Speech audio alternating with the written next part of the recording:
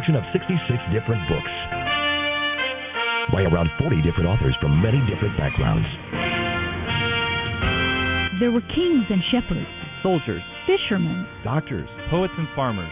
Some were young, some old, some rich, and some poor. And they wrote, each reflecting his own personality and style, from a wide variety of life circumstances, all the way from palace thrones and bedrooms to the dungeons down in the palace basement, from seashores to mountaintops, and to the backsides of dry desert wastelands.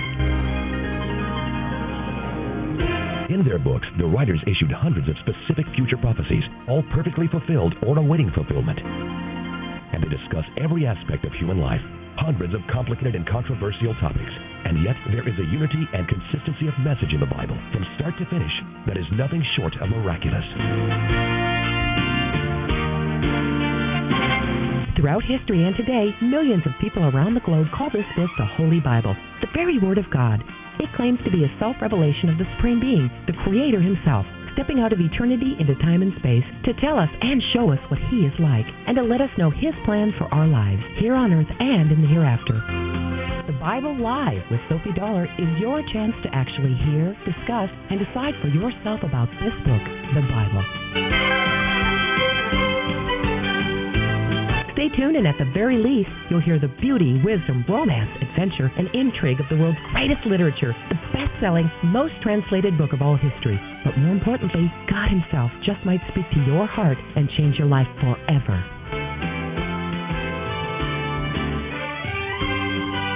Now, here's the host of the Bible Live, Sophie Dollar.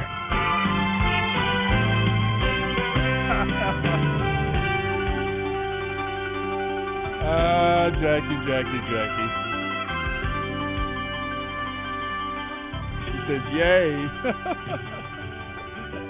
Nice little ego stroke for the host tonight. Good evening, everyone. Glad you're here in your car, tooling across South Texas, maybe on the highways and byways of this great city.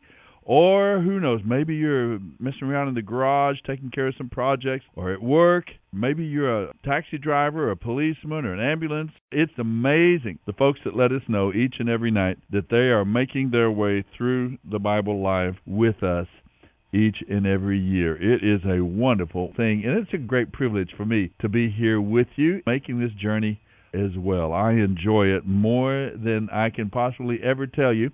Now, tonight we're going to continue our way right on through the book of Numbers in the Old Testament. Genesis, Exodus, Leviticus, Numbers, and then Deuteronomy. We're going to read those two books, Numbers and Deuteronomy, and then we'll head back to the New Testament where we'll pick up in the Gospel of Mark, the second Gospel. We read the Gospel of Matthew during the Christmas holidays at the time when Messiah was being born. Now, we've come back to finish these 5 books of the Old Testament called the Torah, the Pentateuch, the books of the law, the books of Moses. Tradition tells us, and it is thought that Moses wrote these. He was educated in some of the best schools of his time there in Egypt, his very unique birth there, and he was raised in the palaces of the pharaohs. Then at age 40, out into the wilderness, fleeing for his life. His second 40 years was in the desert as a shepherd. Then God called him at age 80 to lead the people of Israel out of Egypt, out of those 400 years of slavery. And so we've been following their experiences now. Israel has gone up to the Promised Land. It was normally an 11-day journey from Mount Sinai to the southern edge of Canaan, the Promised Land. They made that journey, and then they failed to go in. We read about that in our last couple of readings. Then Moses struck the rock instead of speaking to the rock for water to flow out, and that became the note that he would not be going into the Promised Land with the people. So we're going to pick up in Numbers chapter 21, but right now let's go to our Wisdom and Worship segment, Psalm 33 on the Bible Live. Psalm 33, 1 through 12. Let the godly sing with joy to the Lord, for it is fitting to praise Him. Praise the Lord with melodies on the lyre. Make music for Him on the 10-stringed harp.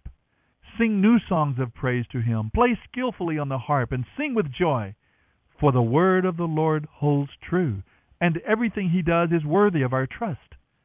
He loves whatever is just and good, and His unfailing love fills the earth. The Lord merely spoke, and the heavens were created. He breathed the word, and all the stars were born. He gave the sea its boundaries and locked the oceans in vast reservoirs. Let everyone in the world fear the Lord, and let everyone stand in awe of him. For when he spoke, the world began. It appeared at his command. The Lord shatters the plans of the nations and thwarts all their schemes. But the Lord's plans stand firm forever. His intentions can never be shaken. What joy for the nation whose God is the Lord, whose people he has chosen for his own. End of reading Psalm 33, 1 through 12. Sing your praise to the Lord. Come on, everybody, stand up and sing one more. Hallelujah, sing your praise to the Lord. I could never tell you just how much good that it's gonna do you just to sing. You're listening to The Bible Live with Soapy Dollar. When he first gave his life to you, well, that goes on, and so must the song you gotta sing again. Song born in your soul when you first gave your heart to him. All right, remember when you first gave your heart to him, when you first belonged to the Lord, that enthusiasm, that joy, that excitement, that gratitude that we felt. Let's maintain that. Continue to walk in that thrill. Psalm 33 was so beautiful. I like the way it started. It says, "Let the godly sing for joy to the Lord. It is fitting for the pure of heart to praise him." Why do we praise God? For all kinds of reasons, maybe even personal reasons, for the way it makes us feel. Joy and satisfaction. We forget our own problems and our own selves. Maybe some deep mental, emotional therapy going on as we praise God. But first and foremost, it is because he is worthy. He deserves our praise. He is a great and truly good and gracious God to us. Whatever else is going on in our lives, we can always praise God. Even when we have failed him and we're maybe down in the dumps a bit, or maybe we're feeling the pinch of conviction of sin and having to kind of come back to the God honestly, it doesn't matter. He is still worthy of our praise. Praise is always a great place to start when we come to the Lord in prayer. Just praise him, thank him, and acknowledge his goodness. Well, in chapter 20 of the book of Numbers, there was a 37-year jump forward. So now the people of Israel are coming back to the promised land for a second time. Almost 40 years before they came to this point, and they chickened out. They didn't make it. Now this time they will come on in. It's going to be very unusual because Balak, one of the kings of Canaan, they put up a resistance, and there's this sorcerer that tries to work against them.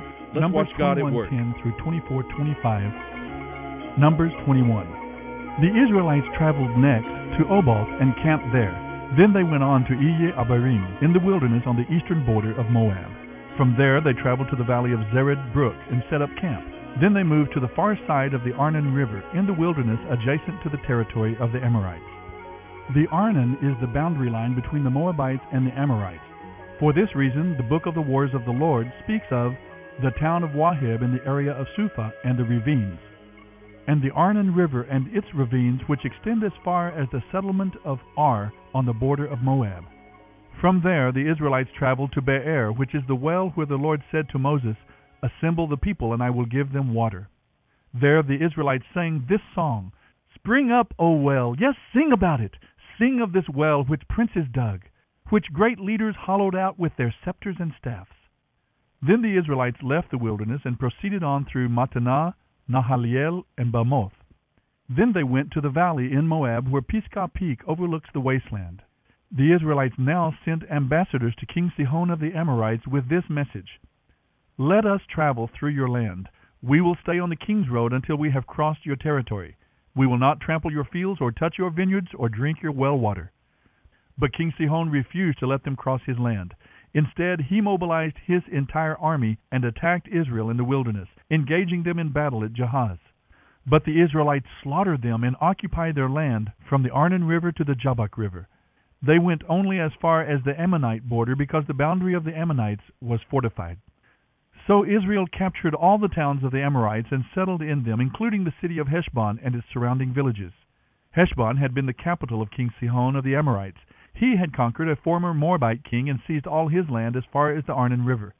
For this reason, the ancient poets wrote this about him: "Come to Heshbon, city of Sihon, may it be restored and rebuilt. A fire flamed forth from Heshbon, a blaze from the city of Sihon. It burned the city of Ar in Moab. It destroyed the rulers of the Arnon heights. Your destruction is certain, O people of Moab. You are finished, O worshippers of Chemosh. Chemosh has left his sons as refugees, and his daughters as captives of Sihon, the Amorite king. We have utterly destroyed them, all the way from Heshbon to Dibon. We have completely wiped them out as far away as Nophah and Medaba.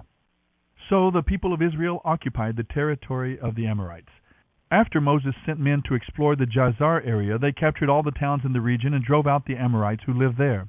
Then they turned and marched toward Bashan, but King Og of Bashan and all his people attacked them at Edrei. The Lord said to Moses, "Do not be afraid of him, for I have given you victory over Og and his entire army, giving you all his land. You will do the same to him as you did to King Sihon of the Amorites, who ruled in Heshbon." And Israel was victorious, and killed King Og, his sons, and his subjects. Not a single survivor remained. Then Israel occupied their land. You're listening to The Bible Live with Soapy Dollar. Numbers 22. Then the people of Israel traveled to the plains of Moab and camped east of the Jordan River across from Jericho. Balak, son of Zippor, the Moabite king, knew what the Israelites had done to the Amorites, and when they saw how many Israelites there were, he and his people were terrified. The king of Moab said to the leaders of Midian, "This mob will devour everything in sight, like an ox devours grass." So Balak, king of Moab, sent messengers to Balaam, son of Beor, who was living in his native land of Pethor, near the Euphrates River. He sent this message to request that Balaam come to help him. "A vast horde of people has arrived from Egypt. They cover the face of the earth and are threatening me. Please come and curse them for me, because they are so numerous. Then perhaps I will be able to conquer them and drive them from the land. I know that blessings fall on the people you bless. I also know that the people you curse are doomed." Balak's messengers, officials of both Moab and Midian, set out and took money with them to pay Balaam to curse Israel. They went to Balaam and urgently explained to him what Balak wanted. "Stay here overnight," Balaam said. "In the morning I will tell you whatever the Lord directs me to say." So the officials from Moab stayed there with Balaam. That night God came to Balaam and asked him, "Who are these men with you?" So Balaam said to God, "Balak, son of Zippor, king of Moab, has sent me this message. A vast horde of people has come from Egypt and has spread out over the whole land. Come at once to curse them. Perhaps then I will be able to conquer them and drive them from the land." "Do not go with them," God told Balaam. "You are not to curse these people, for I have blessed them." The next morning Balaam got up and told Balak's officials, "Go on home. The Lord will not let me go with you." So the Moabite officials returned to King Balak and reported, "Balaam refused to come with us." Then Balak tried again. This time he sent a larger number of even more distinguished officials than those he had sent the first time. They went to Balaam and gave him this message. "This is what Balak, son of Zippor, says. Please don't let anything stop you from coming. I will pay you well and do anything you ask of me. Just come and curse these people for me."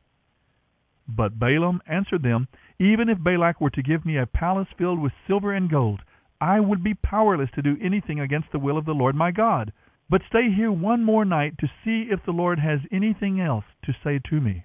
That night God came to Balaam and told him, "Since these men have come for you, get up and go with them, but be sure to do only what I tell you to do." So the next morning Balaam saddled his donkey and started off with the Moabite officials. But God was furious that Balaam was going, so he sent the angel of the Lord to stand in the road to block his way. As Balaam and 2 servants were riding along, Balaam's donkey suddenly saw the angel of the Lord standing in the road with a drawn sword in his hand. The donkey bolted off the road into a field, but Balaam beat it and turned it back onto the road. Then the angel of the Lord stood at a place where the road narrowed between 2 vineyard walls. When the donkey saw the angel of the Lord standing there, it tried to squeeze by and crushed Balaam's foot against the wall. So Balaam beat the donkey again. You're listening to The Bible Live with Soapy Dollar. Then the angel of the Lord moved farther down the road and stood in a place so narrow that the donkey could not get by at all. This time, when the donkey saw the angel, it lay down under Balaam. In a fit of rage, Balaam beat it again with his staff. Then the Lord caused the donkey to speak. "What have I done to you that deserves your beating me these 3 times?" it asked Balaam. "Because you have made me look like a fool," Balaam shouted. "If I had a sword with me, I would kill you." "But I am the same donkey you always ride on," the donkey answered. "Have I ever done anything like this before?" "No," he admitted. Then the Lord opened Balaam's eyes, and he saw the angel of the Lord standing in the roadway with a drawn sword in his hand. Balaam fell face down on the ground before him. "Why did you beat your donkey those 3 times?" the angel of the Lord demanded. "I have come to block your way because you are stubbornly resisting me. 3 times the donkey saw me and shied away. Otherwise I would certainly have killed you by now and spared the donkey." Then Balaam confessed to the angel of the Lord, "I have sinned. I did not realize you were standing in the road to block my way. I will go back home if you are against my going." But the angel of the Lord told him, "Go with these men, but you may say only what I tell you to say." So Balaam went on with Balak's officials. When King Balak heard that Balaam was on the way, he went out to meet him at a Moabite town on the Arnon River at the border of his land. "Did I not send you an urgent invitation? Why didn't you come right away?" Balak asked Balaam. "Didn't you believe me when I said I would reward you richly?" Balaam replied, "I have come, but I have no power to say just anything. I will speak only the messages that God gives me." Then Balaam accompanied Balak to Kiriath-Huzoth, where the king sacrificed cattle and sheep. He sent portions of the meat to Balaam and the officials who were with him. The next morning Balak took Balaam up to Bamoth Baal. From there he could see the people of Israel spread out below him. Numbers 23. Balaam said to King Balak, "Build me 7 altars here, and prepare 7 young bulls and 7 rams for a sacrifice." Balak followed his instructions, and the 2 of them sacrificed a young bull and a ram on each altar. Then Balaam said to Balak, "Stand here by your burnt offerings, and I will go to see if the Lord will respond to me. Then I will tell you whatever he reveals to me." So Balaam went alone to the top of a hill, and God met him there. Balaam said to him, "I have prepared 7 altars, and have sacrificed a young bull and a ram on each altar." Then the Lord gave Balaam a message for King Balak, and said, "Go back to Balak and tell him what I told you." When Balaam returned, the king was standing beside his burnt offerings with all the officials of Moab. This was the prophecy Balaam delivered. "Balak summoned me to come from Aram. The king of Moab brought me from the eastern hills. 'Come,' he said, 'curse Jacob for me. Come and announce Israel's doom.' But how can I curse those whom God has not cursed? How can I condemn those whom the Lord has not condemned? I see them from the cliff tops. I watch them from the hills. I see a people who live by themselves, set apart from other nations. Who can count Jacob's descendants, as numerous as dust? Who can count even 1/4 of Israel's people? Let me die like the righteous. Let my life end like theirs." Then King Balak demanded of Balaam, "What have you done to me? I brought you to curse my enemies. Instead, you have blessed them."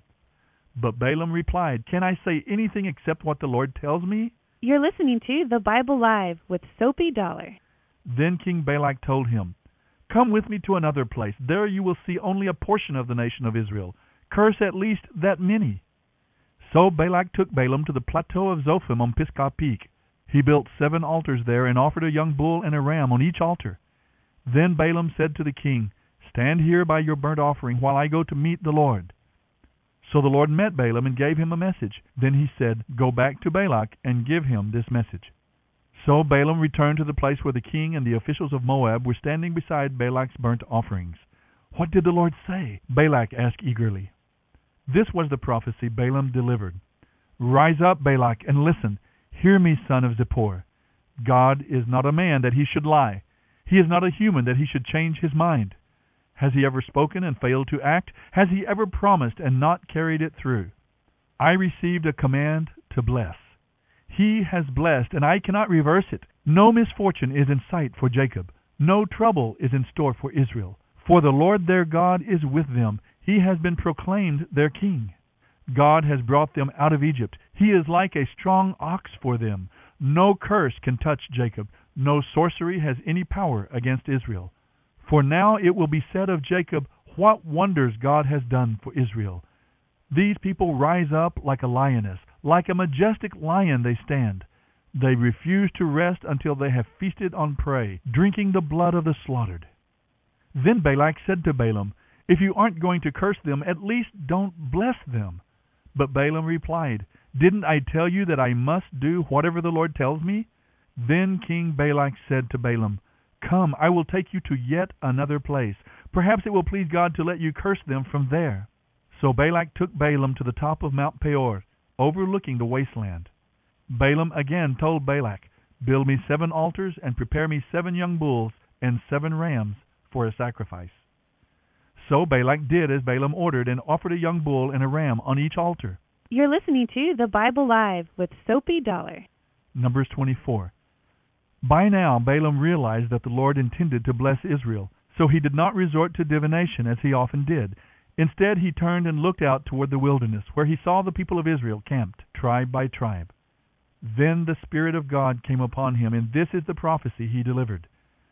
This is the prophecy of Balaam, son of Beor, the prophecy of the man whose eyes see clearly, who hears the words of God, who sees a vision from the Almighty, who falls down with eyes wide open. How beautiful are your tents, O Jacob! How lovely are your homes, O Israel!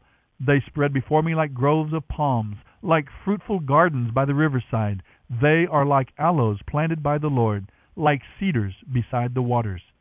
Water will gush out in buckets. Their offspring are supplied with all they need. Their king will be greater than Agag. Their kingdom will be exalted. God brought them up from Egypt, drawing them along like a wild ox. He devours all the nations that oppose him, breaking their bones in pieces, shooting them with arrows. Like a lion, Israel crouches and lies down. Like a lioness, who dares to arouse her? Blessed is everyone who blesses you, O Israel, and cursed is everyone who curses you. King Balak flew into a rage against Balaam. He angrily clapped his hands and shouted, I called you to curse my enemies. Instead, you have blessed them 3 times. Now get out of here. Go back home. I had planned to reward you richly, but the Lord has kept you from your reward. Balaam told Balak, Don't you remember what I told your messengers? I said, even if Balak were to give me a palace filled with silver and gold, I am powerless to do anything against the will of the Lord. I told you that I could say only what the Lord says. Now I am returning to my own people, but first let me tell you what the Israelites will do to your people in the future. This is the prophecy Balaam delivered. This is the message of Balaam, son of Beor, the prophecy of the man whose eyes see clearly, who hears the words of God, who has knowledge from the Most High, who sees a vision from the Almighty, who falls down with his eyes wide open. I see him, but not in the present time. I perceive him, but far in the distant future. A star will rise from Jacob, a scepter will emerge from Israel. It will crush the foreheads of Moab's people, cracking the skulls of the people of Sheth. Edom will be taken over, and Seir, its enemy, will be conquered, while Israel continues on in triumph. A ruler will rise in Jacob who will destroy the survivors of Ur. Then Balaam looked over at the people of Amalek and delivered this prophecy.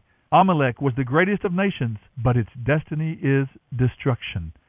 Then he looked over at the Kenites and prophesied, You are strongly situated, your nest is set in the rocks, but the Kenites will be destroyed when Assyria takes you captive.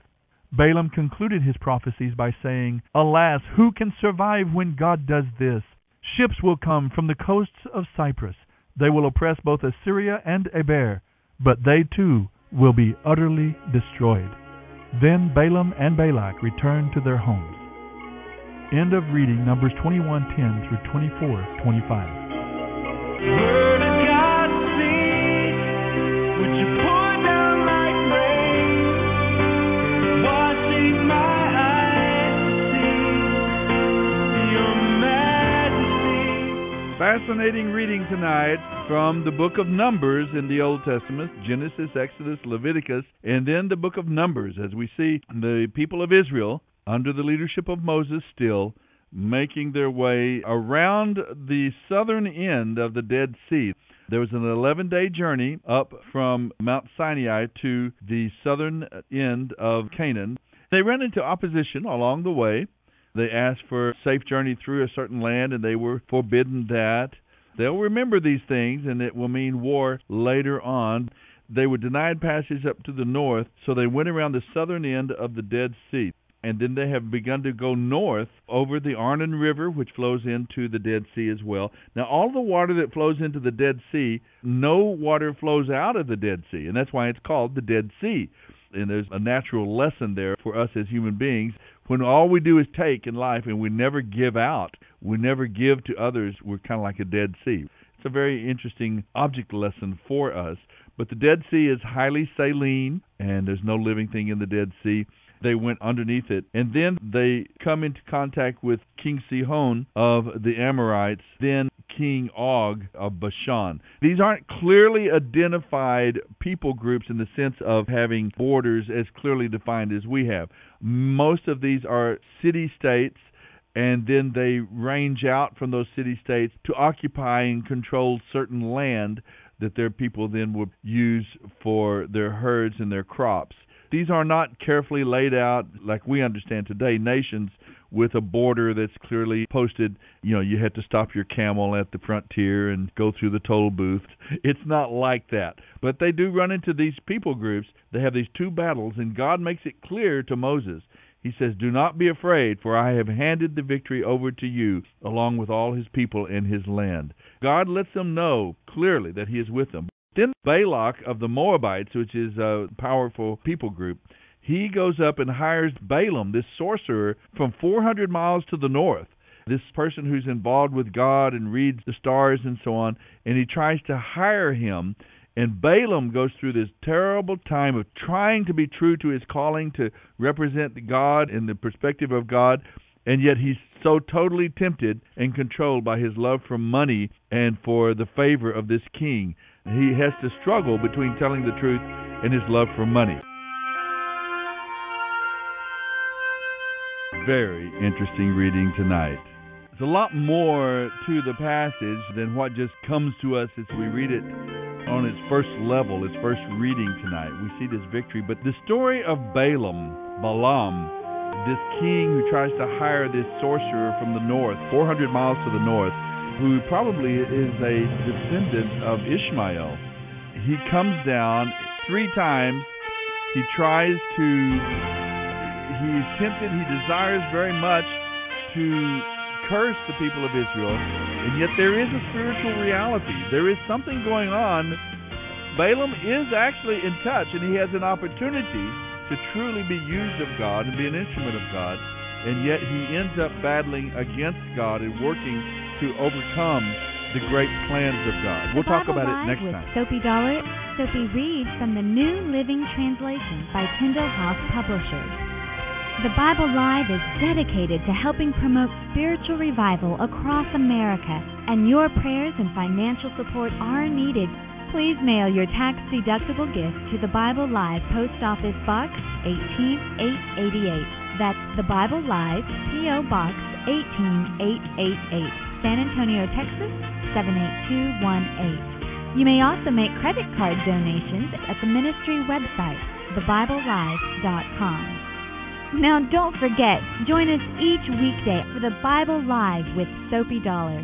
Start today, and in 1 year's time, we will read and respond together to the entire Bible. Let the most important word you hear each day be God's Word.